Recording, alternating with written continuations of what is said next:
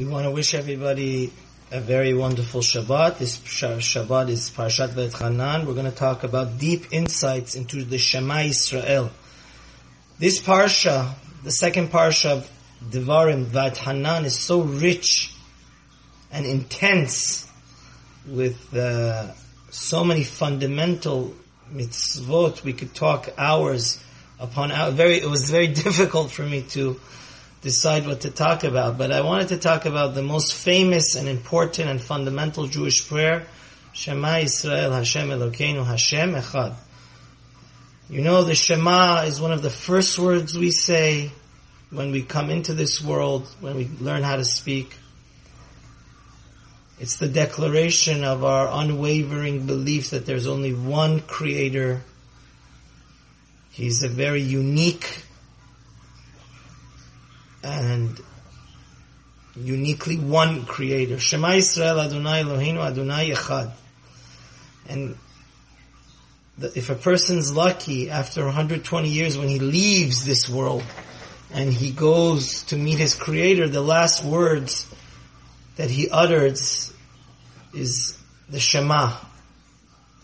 Like Rabbi Akiva had the tremendous zechut that the last words he uttered was Echad. And we know the first book of the Talmud, the Masechta Berachot, really deals with this mitzvah. Every morning and every night, it's incumbent upon us to declare that God is the ruler. He's our personal God. That's what Elokeinu means. Elokeinu means that God has divine providence. He's personally involved in every second of our life. But the rabbis teach us in the Gemara Berachot that the mitzvah of Shema is lekabel all malchut shamayim, to accept the yoke and authority of the heaven. Now, my Rosh Hashiva said such a deep, insightful thing on this, and that is, where do we find in the Shema, we say Shema, hear, O Israel, O every Jew, Hashem, the God is our Lord, He's our personal God, Elokeinu, He has a personal relationship only with the nation of Israel. Hashem Echad. This God is only one. Now, where in those words are we accepting the authority, the yoke of heaven, so to speak, upon ourselves? And, you know, this parsha is so rich in meaning. It has the 10 Commandments, Aseret HaDibrot. The Aseret HaDibrot is found 2 times in the Torah. The most essence of the Torah, the most fundamental of the commandments, the 10 Commandments, is found in Parashat Yitro and Parashat VaEtkhanan. And the second of the 10 Commandments is do not worship other gods. So Maimonides says a beautiful idea. He says, look, in the modern world, most people don't have any idols anymore in their pockets. So what does it really mean on a deep philosophical and practical level? Do not worship other gods. And the Rambam says such a fundamental thing. Idol worship is whenever we idolize and give value to something more than God, and we're willing to throw God's commandments under the bus because of luxury, because of self-pleasure. That's idol worship. So some people, unfortunately, their stomachs becomes their idols. They're willing to eat unkosher. Some people, money is their God. Unfortunately, that's the big problem. They're willing to sue their best friend, destroy their brother's lives over inheritance, because there's nothing more valuable than money to them.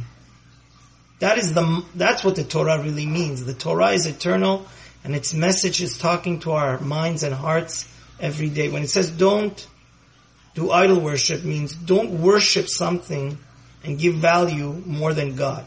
The ultimate value has to be what? The value system of God. When we give more value to food, to money, to pleasure, we idolize that, and we're willing to bend the rules and be unethical and unmoral and unrational for the sake of that. That's what idol worship means. So that's really what we're saying in the Shema. We say Shema Yisrael, Hashem Elokeinu, Hashem Echad. Echad means what? We know when we say Echad, we have to have a very, very deep meditation and concentration, because we have to realize the Aleph of Echad means that there's only one God. He's a very unique God. You can't clone him. Chet means there's one God in the 7 heavens and on the earth. Dalet means on the 4 corners. East, west, north, south, there's only one God. But the deeper meaning of that is, when we say Echad, we should meditate and say, in life there's so many contradicting things we want. Luxury, money, status, honor, prestige. Echad means, God, we realize the only thing that really exists is you, and the most valuable and the source of all values is what? None other than God. So therefore, that's how when we're accepting the yoke of the Almighty. The worst of all sins is to lo taturu acharei levavchem v'acharei einechem. The Shema tells us, be careful not to go after your heart's desires, your heart to stray you. So may Hashem help us to realize, in life, let's not worship idols. The idols of modern life is what? Money, pleasure.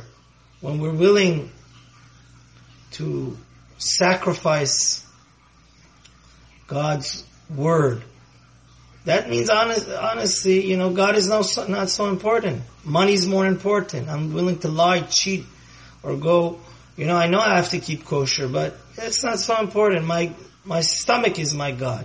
The hamburger, so the Shema is the antidote to that. It says, listen, O Israel, there's only one thing that really matters, God. Nothing else exists, and nothing else has value but Him.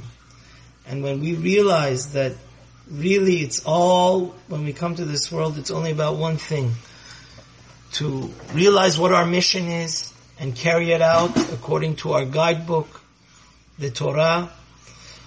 So may Hashem really help us that probably the most intense concentration, and parenthetically I have a mentor, he says the Shema should take almost at least 5 minutes, because the Shema is really our love. It's how we connect to God. It's such a deep, every passage of it. It's the study of Torah. It's the study of teaching our legacy to our children. So may Hashem help us to realize there's only one thing that really exists in the world. That's God and His desires. And our desires should never go above that of God. And may Hashem truly help us that we live an ethical and moral life according to our mission and help others down that path. Amen.